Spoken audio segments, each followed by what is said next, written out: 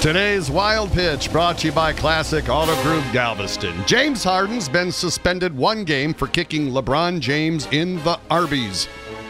And in honor of that, I will now list my 5 favorite NBA teams whose names sound like a euphemism for the male genitalia. Oh, come on. Number 5, Rocket. Yeah. Number 4, Pistons. Number 3, Wiz. Number 2, Thunder.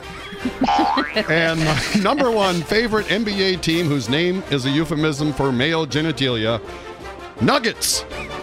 That's today's Wild Pitch.